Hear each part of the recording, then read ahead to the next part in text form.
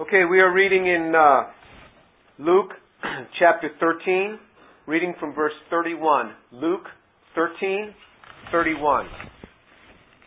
And we are continuing along the chronological life of Jesus. And we are in the last couple of months, maybe even the last month now. Hard to know precisely, but we're coming into the last month or so. So Luke chapter 13, now you may say, well, we still have a long way to go, and we do, because remember, we're in Luke chapter 13, but Luke has another, we're only halfway through the gospel according to Luke, and this is the chronological life of Jesus, and I say we only have a month, maybe 2 months left of his life. But that's where the gospels really focus. Many of them, and particularly Luke's gospel, is this last portion of his life, and a lot of John as well. So you see in Luke chapter 13, verse 31, it says, "Just at that time some Pharisees approached him, saying to him, 'Go away, leave here, for Herod wants to kill you.' And he said to them, 'Go and tell that fox, behold, I cast out demons and perform cures today and tomorrow, and the third day I reach my goal. Nevertheless, I must journey on today and tomorrow and the next day, for it cannot be that a prophet would perish outside of Jerusalem.'" So remember where Jesus is at this time. It says that he had gone to Perea on the east of the Jordan River. So he has gone beyond Jericho, past the Jordan. Remember we read how it says that Jesus went to the place where John was first baptizing. And John, having a very effective ministry, it says that when he went there and he was going from village to village in the area in which John was first baptizing, many were coming to know the Lord, because the promise in John's baptism was that I baptize you and you will receive the person that I point out as Messiah, you will receive as Messiah. So those who had received the baptism of John, their hearts were prepared. They immediately believed when they met up with Jesus or with his apostles. But here we are in verse 31. It says, "At that time some Pharisees approached him, saying to him, 'Go away, leave here, for Herod wants to kill you.'" Now this is Herod the Tetrarch, not King Herod. King Herod had died. He was in place when Jesus was first born. Jesus was brought to Egypt when Herod was killing the babies, and then he came back after the death of King Herod. This is Herod's son. King Herod's son is now Herod the Tetrarch. Herod Antipas is his name. And he still controls this region. Even though Jesus is on the east side of the Jordan in Perea, still Herod the Tetrarch is in control of this area. So the Pharisees coming from Jerusalem, come down past the Jordan, and they say, "Hey, get on out of here because Herod wants to kill you." Well, isn't it convenient for them? They all of a sudden care about Jesus' life. Why should this be? Because they want him to go back onto the east side of the Jordan so that he's also under the authority then of the Sanhedrin, and they could plan his destruction. So even their warning of him was self-centered, because they wanted him to come back under their control as well so that they could start instigating his destruction. So Jesus' reply to them is, he said to them, "Go and tell that fox." This is how he refers to Herod Antipas. He refers to him as a fox. Now, does Jesus ever offend people? All the time. Was Jesus that worried about offending people? Apparently not. Now, I don't know if it's hard to know what fox meant in their culture, because when we use analogies of animals, that varies from culture to culture. So I know, for example, in American culture, we don't think a lot of snakes. But you go into some Asian cultures, and I don't know, snakes might be wise or something. And I know that in American culture, we think that owls are wise, right? Owls are wise. But in Shireen's culture, owls are considered stupid. And so even they have an expression, ulu kakan, you owl, because they say owls just sit there and don't do anything. And so when somebody just kind of sits there and doesn't do anything, you call them an owl, an ulu. And So it varies from culture to culture. So because he calls him a fox, may well have not meant, oh, that sly person. It may have meant something else. We don't exactly know what the analogy was, because between different cultures, the description of animals varies, the analogies. He says, but go tell him, I cast out demons and perform cures today and tomorrow, and the third day I reach my goal. So he says, I'm casting out demons and I'm performing cures today and tomorrow, and the third day I reach my goal. Well, we know that Jesus' goal is to die on the cross and to be raised from the dead. And then he goes on, he says, nevertheless, I must journey on today and tomorrow and the next day, for it cannot be that a prophet would perish outside of Jerusalem. So is Jesus saying in 3 days is going to come the crucifixion and then followed by the resurrection?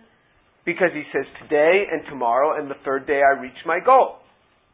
Well, we know that that cannot be, because we have a complete description of the last week of Jesus' life and in the Gospels. So we're not even into the last week of Jesus' life. The last week of his life is totally in Jerusalem. Here he is down in Perea. Well, why is he saying today and tomorrow and the third day I reach my goal? He's speaking prophetically.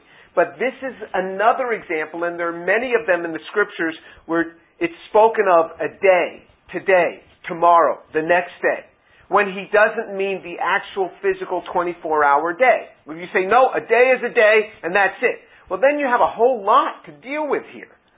Because there's a whole lot that's going to have to take place, and we know that we have several preceding days following up to his resurrection.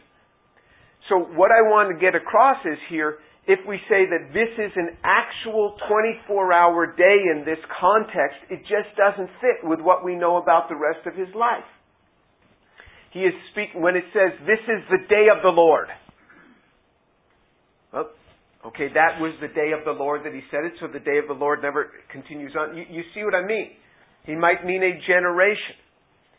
But we see that here today, and he's speaking prophetically. He gives a hint of what's going to happen prophetically.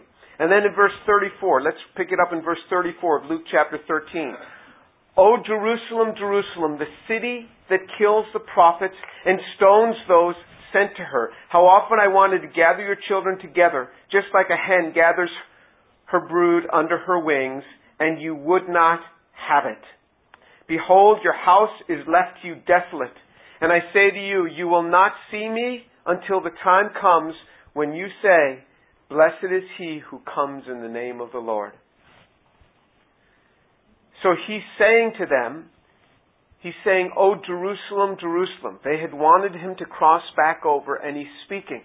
He says, oh Jerusalem, Jerusalem, the city that kills the prophets and stones those who are sent to her. He says, I often wanted to gather you just like a hen gathers her chicks, gathers her brood, but you wouldn't have it. And then he says, your houses will be left to you desolate. He's speaking about the 70 AD judgment that's to come. Your homes are going to be left desolate. Jerusalem will be destroyed. And he says, and you will not see me until the time comes when you say, blessed is he who comes in the name of the Lord. I'll pick back up on this later on. That's exactly the way Jesus leads.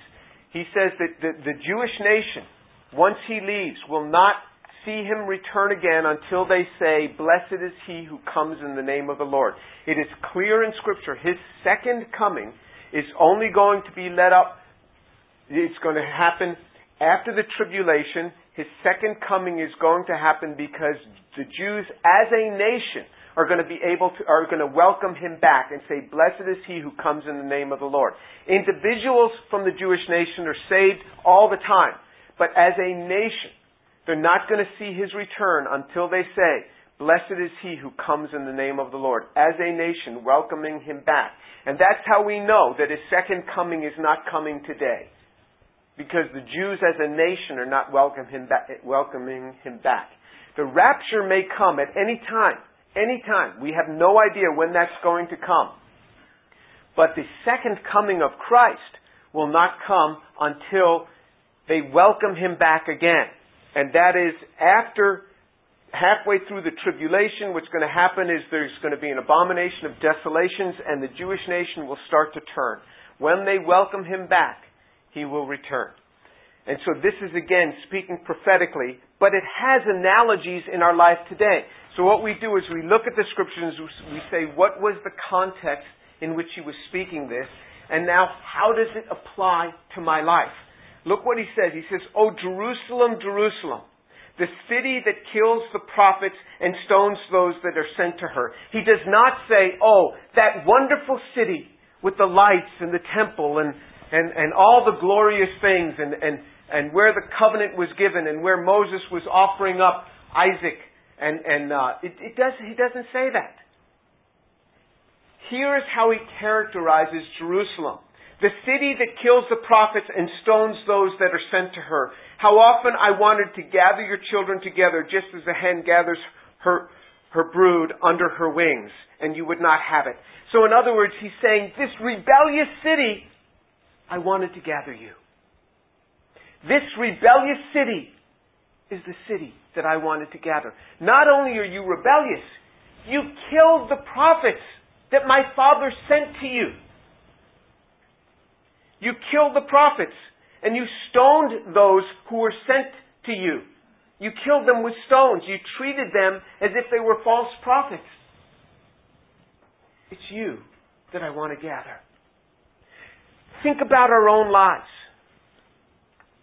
God doesn't turn and say, "Oh, all the righteous ones, come unto me."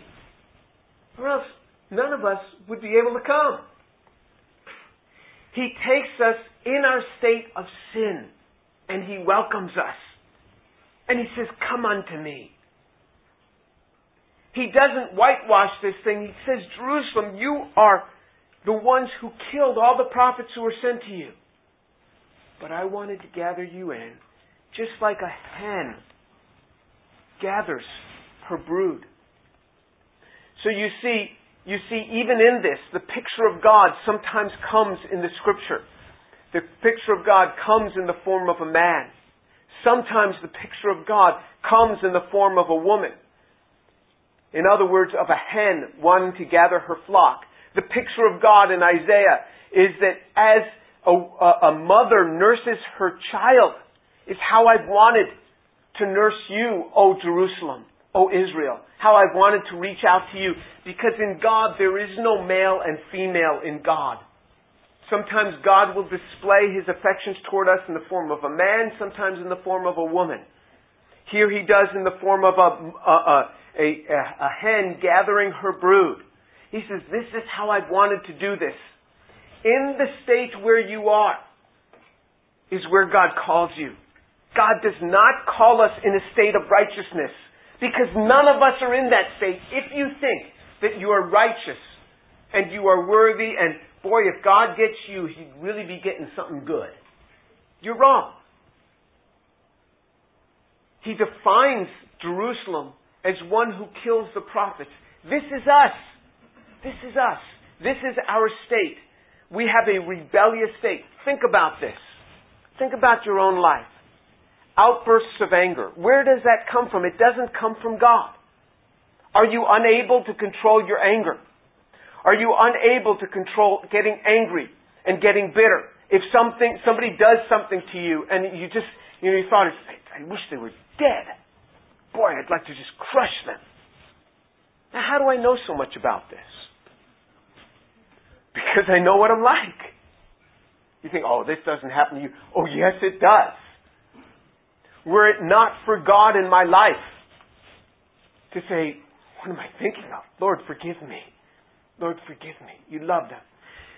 When you see these tendencies in your life, when you see this tendency to cheat or to lie or to want to destroy your brother or your sister, just remember where you are from. Remember, you're not in the righteous state that you think you are. That in only coming to Jesus is there salvation. And once you come, there is victory over these things. Not that those feelings don't arise, but there is victory over them. There is victory over the outbursts. There is victory over the tendencies to want to kill your brother or your sister, so that you can look at them in a new light, where you come to God and say, Father, forgive me. Work in my life, work a change. And He does. And He does. And Christian life is a process in getting more and more like Christ. But it starts with salvation. And then He says, behold, He says, I wanted to gather you as a hen gathers her brood under her wings to protect you. I wanted so much to protect you, O Jerusalem, He says. But you would not have it. But you would not have it. So don't you see that God never forces Himself upon us? Never does He force Himself upon us. I wanted to gather you, Jerusalem, but you wouldn't have it. Isn't God stronger than Jerusalem? Couldn't He have gathered them anyway? Yes, He could have. Couldn't He have protected them anyway from this onslaught that's about to come in 70 AD? Sure, He could have. But it was their choice to rebel from Him. And God never supersedes our freedom to choose or to decline. Jesus comes to you and He says, I want to have a relationship with you. He says, but you wouldn't have it. You didn't want it. That's it. He doesn't force Himself upon us. But what He does is He calls us to come to Him. Again and again He calls us. Today is the day of salvation. If you are hearing this and you've not given your life to Jesus, give your life to Jesus today. Don't be like them and not have His turning to you. Not have your turning to Him as He's opening up His heart. In verse 35, behold, your house is left to you desolate. And I say to you, you will not see me until the time comes when you say, blessed is he who comes in the name of the Lord. The outcome of not coming to Jesus is that your house will be left to you desolate. This is the outcome. There is a price to pay when we don't open up our hearts to Him. Our house is left to us desolate. This happens figuratively, it happens literally, in the sense that when you don't receive the Lord, if you think, well, I'll receive the Lord some other time. Or, as happens to believers very often, is, okay, I believe, but I'm not sure I really want to plug in, I don't really want to be fanatical, Well, which is a way of trying to characterize, well, I just don't really want to press in and start obeying God. And what happens is, you end up choosing the wrong spouse because you don't see from his perspective. You just see someone pretty or someone handsome, and you don't understand from his perspective. And then a few years into marriage, you see, this is not quite what I thought it was. And your home becomes desolate. And your children start rebelling, and all of this happens. And first you have a little baby, and they're compliant and everything, but there comes a time when things start falling apart. The home is left to you desolate. Things in life start to fall apart. Anytime we start to shun the things of Jesus, life starts to fall apart. You will see your career start falling apart, your job, your home life. What you do is you let Jesus put His arms around you and you start pressing into Him. This is what life is for the believer. For the unbeliever, the first step in all of this is coming to Him, receiving Him in your heart. Jesus, look what He's saying. He says, I longed just to gather you. It's like He takes His hands and He puts them on our cheeks. And He's saying, don't you know what I was trying to do in your life? In your unrighteous state, in all your failures, still I want you. I want you. You don't wait for yourself to be all cleaned up to come to Jesus. You don't wait for that point because it will never happen. He's saying, I want you in the state that you're in. I want you. And then once we come in, it is a process of walking with Him. Okay, let's turn to Luke chapter 14, verse 1. The next thing in the passage. And it happened, He went into the house of one of the leaders of the Pharisees on the Sabbath to eat bread, and they were watching Him. closely. So remember, Luke, it says in the beginning that it was written chronologically. Luke is the only gospel that is chronological. It's not just following along a theme, it's following chronologically, where the other gospels are following along themes and they jump around. Here, so the next thing that we have in his life is he is now in the home of one of the leaders of the Pharisees. So there's a good chance now at this point when the story picks up that he has gone back into Jerusalem.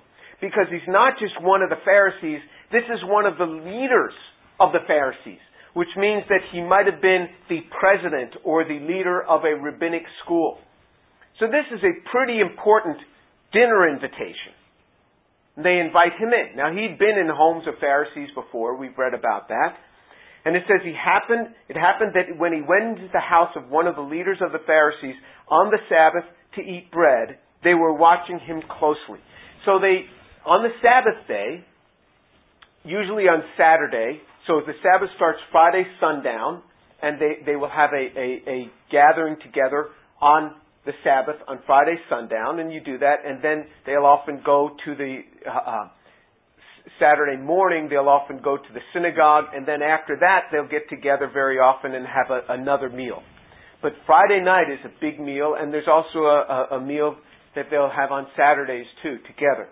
And so it's either on a Friday night or it's on a Saturday before sundown, and he's in this Pharisee's house. But you see here, the motive here is not simple. The motive wasn't, let's just invite in this holy man into our home and just bless him. No, it says they were watching him closely, and they had set something up to catch him. And what they had set up in verse 2, and there in front of him was a man suffering from dropsy. Dropsy, sometimes it's called today hydropsy. It's the swelling of the limbs. And so it's obvious. It's not like, the man had a bad back and nobody could see it. Dropsy or hydropsy, you see it. It's clearly evident. The limbs are just swelled up, puffed up. And so if Jesus was going to heal him, there would be immediate notice of it. So it's not like, my back was hurting and now it's better. No, it's something that's obvious to all. So they put somebody in front of him that was suffering from dropsy. Now they couldn't put a leper in front of him or else it would have defiled the home of this Pharisee. So it was very well calculated what they're going to put. And it just happened to be right in front of where Jesus was. So all the other Pharisees are watching him. And Jesus answered and spoke to the lawyers and the Pharisees. Now the lawyers, remember, are the experts in the Mosaic law. This is in the law of Moses. The lawyers and the Pharisees saying, is it lawful to heal on the Sabbath or not? But they kept silent. And he took hold of him and he healed him and he sent him away. So he asks them the question, is it lawful to heal on the Sabbath? And it was not against the law of Moses to heal on the Sabbath. And by the Pharisees' law, you could heal only on the Sabbath if it were a matter of life and death. If the sickness could wait till tomorrow, you have to wait. Remember, Jesus had disdain for the Pharisaic law. And in fact, he considered it contemptible because he would go out of his way not to obey it. But as far as the law of Moses, remember the lawyers were there, they were experts in the Mosaic law, they couldn't answer him. There's no prohibition to healing on the Sabbath. Nowhere does it say. So he heals the man. Then he says in verse 5, and he said to them, which one of you will have a son or an ox fall into a well and will not immediately pull him out on the Sabbath day? And they could make no reply to this. So they didn't answer him because according to the law of Moses, there was no prohibition. And then he says, which one of you has a son fall into a well? You're going to pull him out on the Sabbath day? Even by your own law, it says you should wait till the next day before you do an act of good. He says, okay, if your son fell into a well today, and he might be able to survive till tomorrow, would you wait till tomorrow, or would you pull him out? I mean, really, the obvious here. And not just your son, what about an ox? You going to pull him out or not? You'd pull him out that very day. How much more do you do this, as Jesus referred to once for the lady who was healed, this daughter of Abraham, this child of Abraham? They could make no reply. Now in verse 7, and he began speaking a parable to the invited guests. So here he is, a guest in this home, and he starts addressing all the invited guests. So all the Pharisees and all the people who were there, he starts telling this parable. When he started speaking a parable to the invited guests, when he noticed how they had been picking out the places of honor at the table, saying to them, "When you are invited by someone to a wedding feast, do not take the place of honor, for someone more distinguished than you may have been invited by him. And he who invited you both will come and say to you, 'Give your place to this man,' and then in disgrace you will proceed to occupy the last place.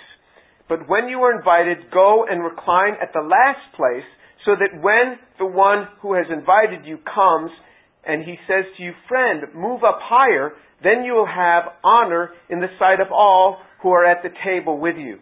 For everyone who exalts himself will be humbled, and he who humbles himself will be exalted." This was a teachable moment.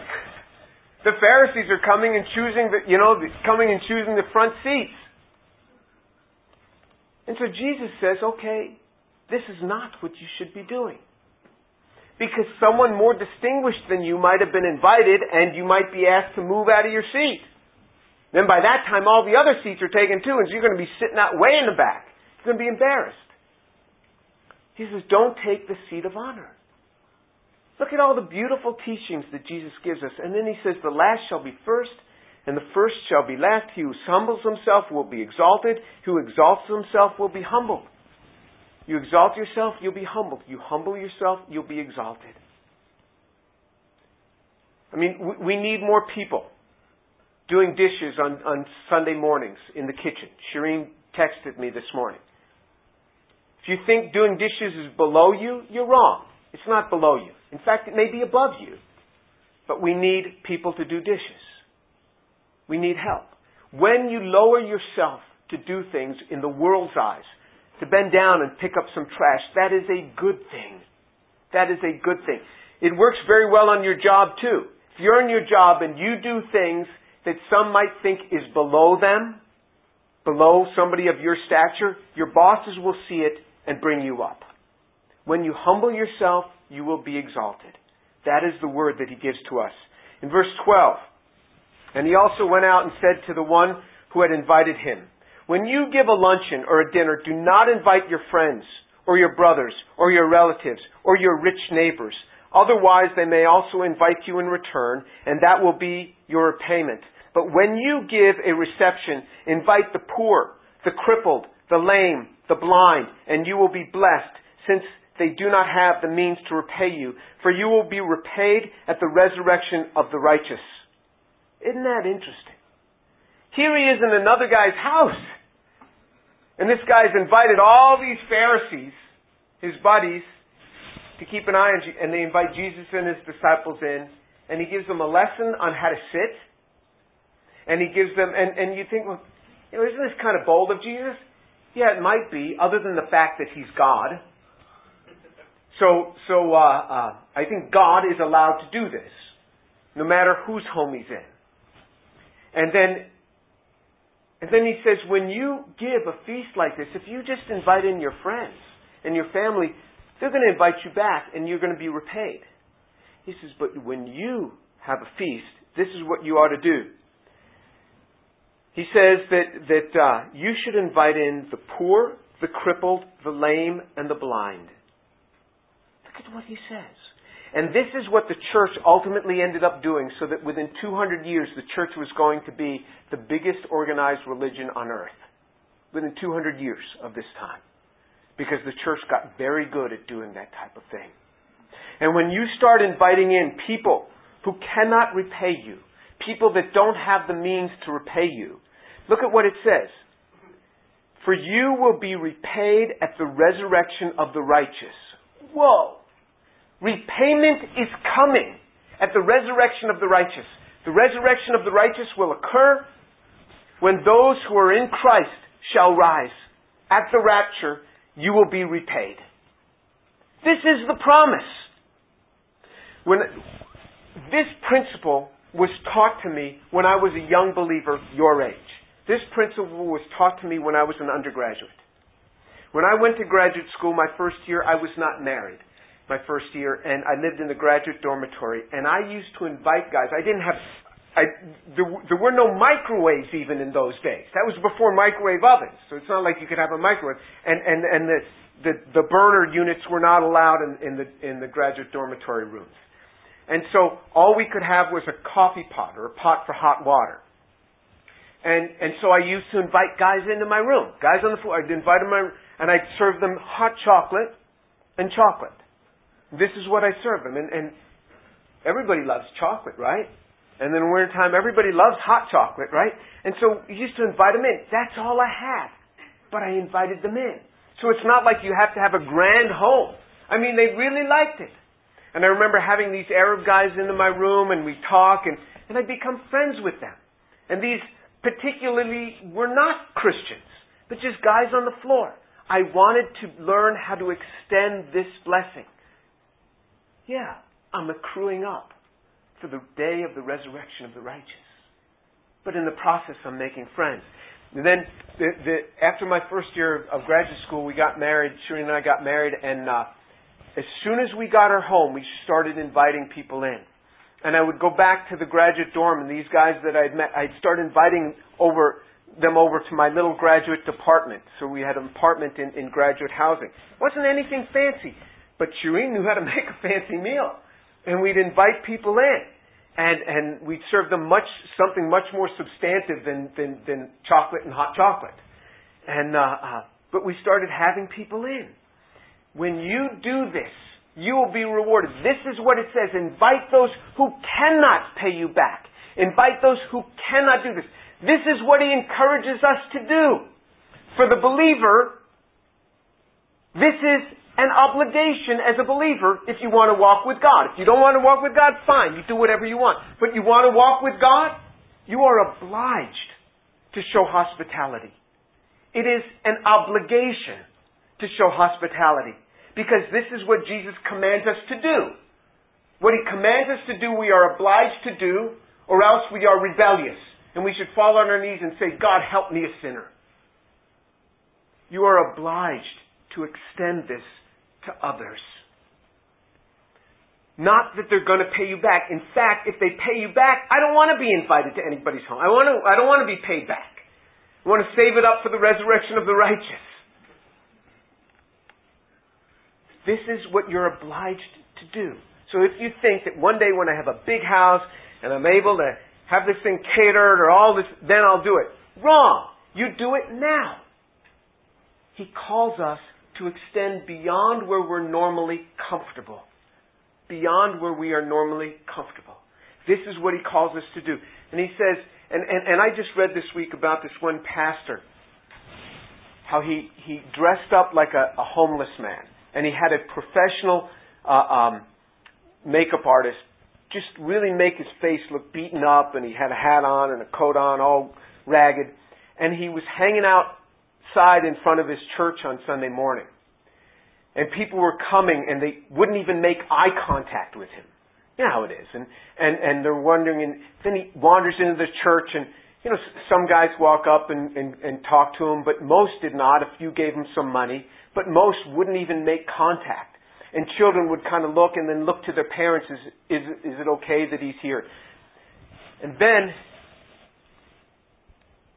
during the service, this homeless man who's just kind of wandering around in this church walks up onto the stage, and the only person who knew was his associate pastor, and pulls off the makeup. This was the pastor.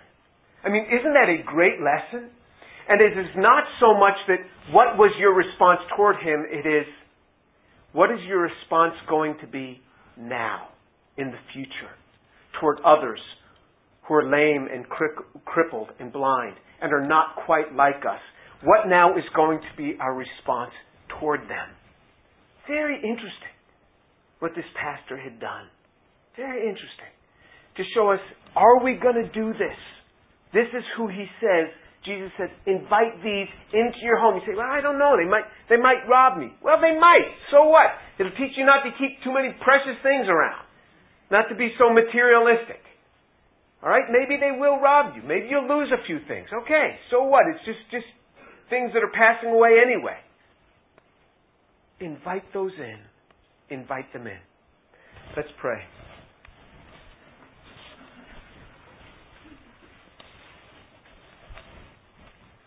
Father, thank you so much for your mercies, for the grace of God.